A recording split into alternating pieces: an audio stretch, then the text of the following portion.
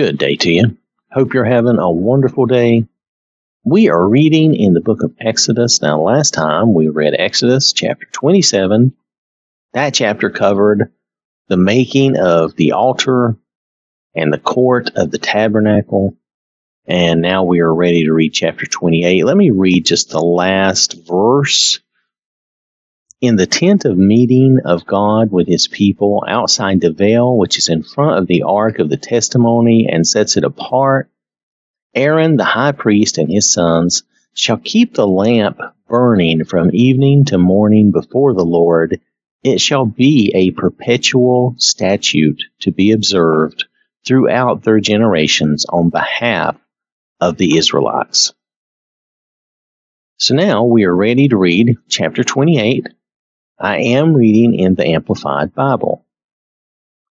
Now bring your brother Aaron near, and his sons with him from among the sons of Israel, so that he may serve as priest to me. Aaron, Nadab, and Abihu, Eleazar, and Ithamar, Aaron's sons. You are to make sacred garments, official clothing reserved for holy services, for Aaron your brother, for honor and for beauty, ornamentation. Tell all the skilled and talented people whom I have endowed with a spirit of wisdom that they are to make Aaron's garments to sanctify him and set him apart to serve as a priest for me. So these were going to be unique garments and clothing. These are the garments which they shall make: a breastpiece and an ephod for the breastpiece, and a robe and a tunic of checkered work, a turban and a sash. They shall make sacred garments for Aaron your brother and his sons, so that he may serve as a priest to me. They are to use the gold and the blue and the purple and the scarlet fabric and fine twisted linen from the people. And they shall make the ephod of gold and blue, purple, and scarlet fabric and fine twisted linen, skillfully woven and beautifully worked. It is to have 2 shoulder pieces joined to its 2 back and front ends, so that it may be joined together. And the skillfully woven sash, which is on the ephod, shall be made of the same material, of gold, of blue, purple, and scarlet fabric, and fine twisted linen. You shall take 2 onyx stones and engrave on them the names of the 12 sons of Israel, 6 of the names on one stone, and the remaining 6 names on the other stone, arranged in the order of their births. With the work of a jeweler, like the engravings of a signet, you shall engrave the 2 stones according to the names of the sons of Israel. You shall have them set in filigree settings of gold. You shall put the 2 stones on the 2 shoulder pieces of the ephod of the high priest as memorial stones for Israel. And Aaron shall bear their names on his 2 shoulders as a memorial before the Lord. You shall make filigree settings of gold, and you are to make 2 chains of pure gold like twisted cords, and fasten the corded chains to the settings. Now, I am not a jeweler. The filigree settings are supposed to be ornate and intricate little settings that hold gems or stones into place, okay? That's the best description that I can give. I think it's interesting that the names of the sons of Israel are on these stones. That is a constant reminder of who he's representing. He's representing all the tribes of Israel. And, it's just something to think about. He's representing all of Israel as their high priest. And so he's carrying the weight of the nation in a way on his shoulders. Now, that's a big responsibility. Now, I'm not trying to make it out to be a bigger thing than it is, because, God is the ultimate source and leader. But nonetheless, he is responsible to go before the Lord and pray for the people and be their representative. This is what Jesus does for us today. So realize what they're giving Aaron and how much responsibility Aaron is taking on. Now, Jesus is continually before God doing this sort of thing for us today, and he's already done his sacrifice for us and all that, but he represents us, and that's what Aaron is doing here. He's representing the nation of Israel, all the tribes before God. You are to make a breastpiece of judgment, the work of a skilled and talented craftsman. Like the work of the ephod, you shall make it, of gold, of blue, purple, and scarlet fabric, and of fine twisted linen. The breastpiece shall be square and folded double, a span about 9 inches in length, and a span in width, so it's going to be 9 by 9. You shall mount on it 4 rows of stones. The first row shall be a row of ruby, topaz, and emerald. The second row, a turquoise, a sapphire, and a diamond. The third row, a jacinth, an agate, and an amethyst. And the fourth row, a beryl, and an onyx, and a jasper. They shall be set in gold filigree. Now again, this is a setting made of gold. It's fine little gold that's going to hold these gems in place. It's a setting like on a ring where it has the little prongs that hold it in place. The engraved stones shall be 12 according to the names of the 12 tribes of the sons of Israel. They shall be like the engravings of a signet, each with its name for the 12 tribes. You shall make for the breastpiece chains of pure gold twisted like cords. You shall make on the breastpiece 2 rings of gold, and shall put the 2 rings on the 2 ends of the breastpiece. You shall put the 2 twisted cords of gold in the 2 rings which are on the ends of the breastpiece. The other 2 ends of the 2 cords you shall fasten in the 2 filigree settings in front, putting them on the shoulder pieces of the ephod.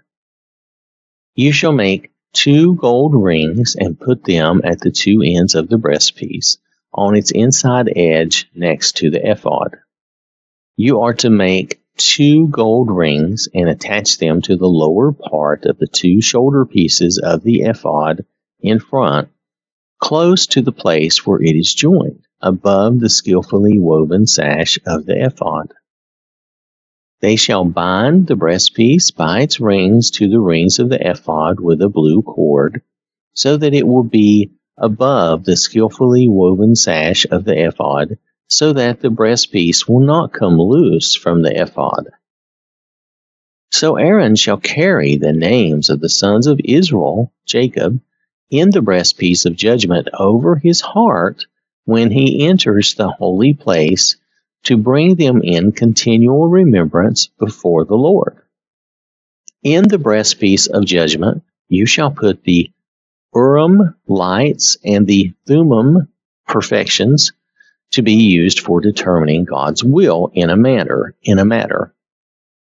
They shall be over Aaron's heart whenever he goes before the Lord, and Aaron shall always carry the judgment, verdict, judicial decisions of the sons of Israel over his heart before the Lord. Now, I want to explain something here. In the breastpiece of judgment, they put the Urim and the Thummim, which are 2 items that are used in casting lots. They believed that the divine providence of God, if they had come down to a point to where they needed a decision and they did not know what decision to make, that they would cast these items, and that would determine God's will in a manner, because they believed that God would affect the outcome of those lots that they cast. I don't want to call them dice, because I don't think that is accurate. If you will give me a moment, I will look them up and try to see what they are. Okay, so the Urim and Thummim, from what I can gather, appear to have been 2 kind of flat rocks. It looks like they would have been, rocks that would have been used with 2 sides possibly almost like the flipping of a coin.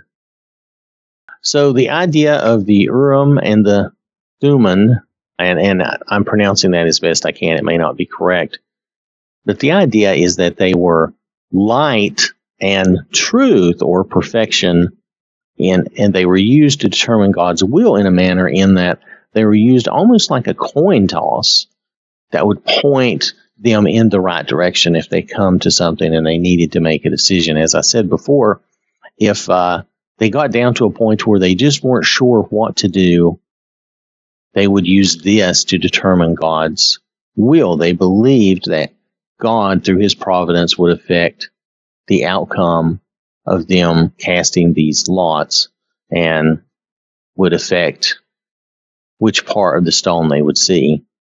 So I'm not sure of the exact procedure they used. I don't want to get too far into that, but I do know that it was similar to like flipping a coin or throwing the dice, okay, and the idea of it. So that was the idea of the Urim lights and Thummim perfections, which is kind of like the light, is like the light as in lighting the way, showing the way, perfection as in the truth and what is correct and good. It's kind of hard for us to think of that because we don't think in those terms. But back then, it's one of the tools they had, and they believed and trusted in God that he would providentially affect the outcome of those stones and would thus direct their path if they did not know what else to do. So I'm also going to include in the video, I know for the podcast you won't be able to see this, but in the video I'm going to include some pictures of the high priest and the robes and the breastplate. This breastplate with the stones that represented the tribes of Israel. Again, this would have reminded the high priest that he was there representing the nation. He was representing all of the tribes of Israel. And it would have been something where he would be coming forth representing the people to God again. And that's something that the Lord does for us now. And we don't have stones to cast lots or anything like that because we don't need that. We have the Bible. We can know God's will, and we can know what is right to do and do that. All right, I'm going to continue on. And you shall make the robe of the ephod all blue. There shall be an opening at its top in the center for the head with a binding of woven work around the opening, like the opening in a coat of armor, so that it will not tear or fray. You shall make pomegranates of blue, purple, and scarlet fabric all around its hem, with gold bells between them. A golden bell and a pomegranate, a golden bell and a pomegranate all around the bottom hem of the robe. Aaron shall wear the robe when he ministers, and its sound shall be heard when he goes alone into the holy place before the Lord, and when he comes out, so that he will not die there. Now realize that only the high priest would go into the Holy of Holies and would be alone, and it would usually be an elderly person. So you would hear them moving and know that everything was okay, but if something should happen, if they should die and you didn't hear the bells, that would be a sign, an indication. And then they would take whatever appropriate action would be needed. You shall also make a plate of pure gold and engrave on it, like the engravings of a signet, holy to the Lord. You shall fasten it on the front of the turban with a blue cord. It shall be on Aaron's forehead, and Aaron shall take away the guilt from the holy things which the sons of Israel dedicate with regard to all their holy gifts. It shall always be on his forehead, so that they may be accepted before the Lord. You shall weave the tunic of checkered work of fine linen, and make a turban of fine linen. You shall make a sash, the work of an embroiderer. For Aaron's sons, You shall make tunics and sashes and ornamental caps for glory and honor and beauty. You shall put the various articles of clothing on Aaron your brother and on his sons with him, and shall anoint them and ordain and sanctify them so that they may serve me as priests. You shall make for them white linen undergarments to cover their bare flesh, reaching from the waist to the thighs. The various articles of clothing shall be on Aaron and on his sons when they enter the tent of meeting, or when they approach the altar of incense to minister in the holy place, so that they do not incur guilt and die. It shall be a statute forever to Aaron and to his descendants after him. So this clothing, this ornamental outfit that the priests wear, it all has some purpose and it has some representation to remind the priest. Now, this is just how I think of it. I try to take everything and make it something personal to me. And I feel like that's what we should always do. We should try to equate everything in the Bible to us in some way. It may not literally, be something, because I'm not literally going to dress up like this, and I'm not literally going to go into the Holy of Holies. However, we can look at this and recognize how these things represent, what would this mean to the person? That's what I'm getting at. What would this mean to the person putting this on? What would this remind them of? What would be their thoughts as they're dressing in this and getting ready to go perform their duties to the Lord? And they're doing this as a representative of the entire nation. And thus they have the stones on their shoulders. That represents that, have the names of the tribes of Israel, of the sons of Jacob.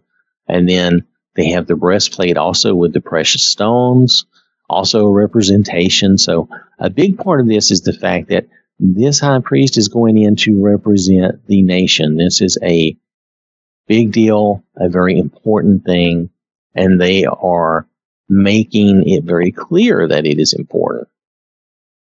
Part of when you see the Catholic Church and part of their robes and some of their pageantry, a lot of that comes from some of this that the Jewish people did. Now, I'm not saying they do it exactly the same, but I'm saying you will see some of the same general ideas in the way they will have their robes, and they have a censer of like incense or coals burning to have this smoke and different things like that.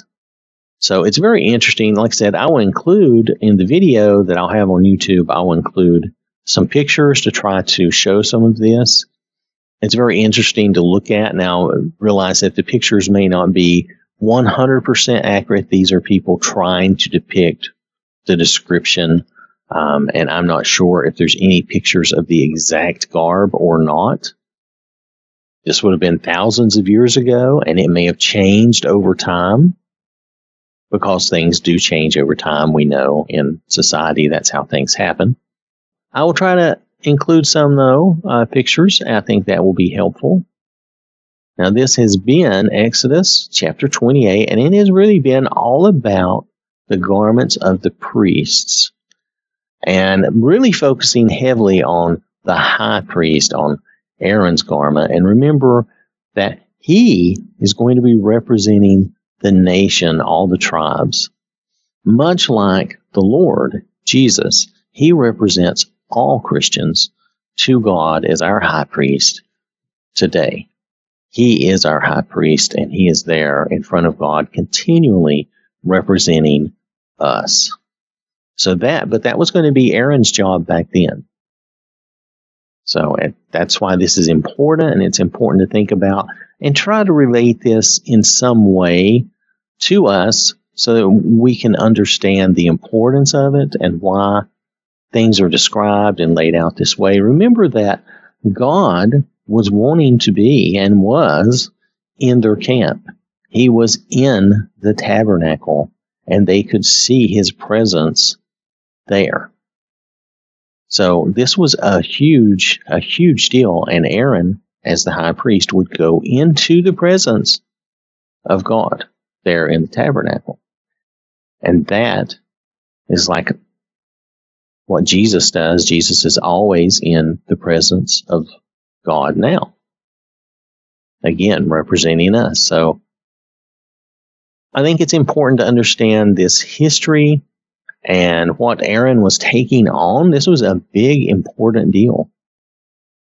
When we take on this kind of role and say we're going to represent people and we're going to publicly take on a role where we are trying to help our fellow Christians in a manner as this, like if you're going to be an elder or a preacher or even a deacon and just serve and help in other ways, all this can be important, and it's things we have to really think about. We have to think about the commitment and what that means to say that, yes, I'm going to stand up in this place and I'm going to do this. Even saying, now we don't want to put a lot of pressure on people and make things difficult, but even in leading a prayer, we need to have some respect and consideration and thoughtfulness to what we are doing. It's not that we have to say a perfect prayer or anything like that. No, not that at all.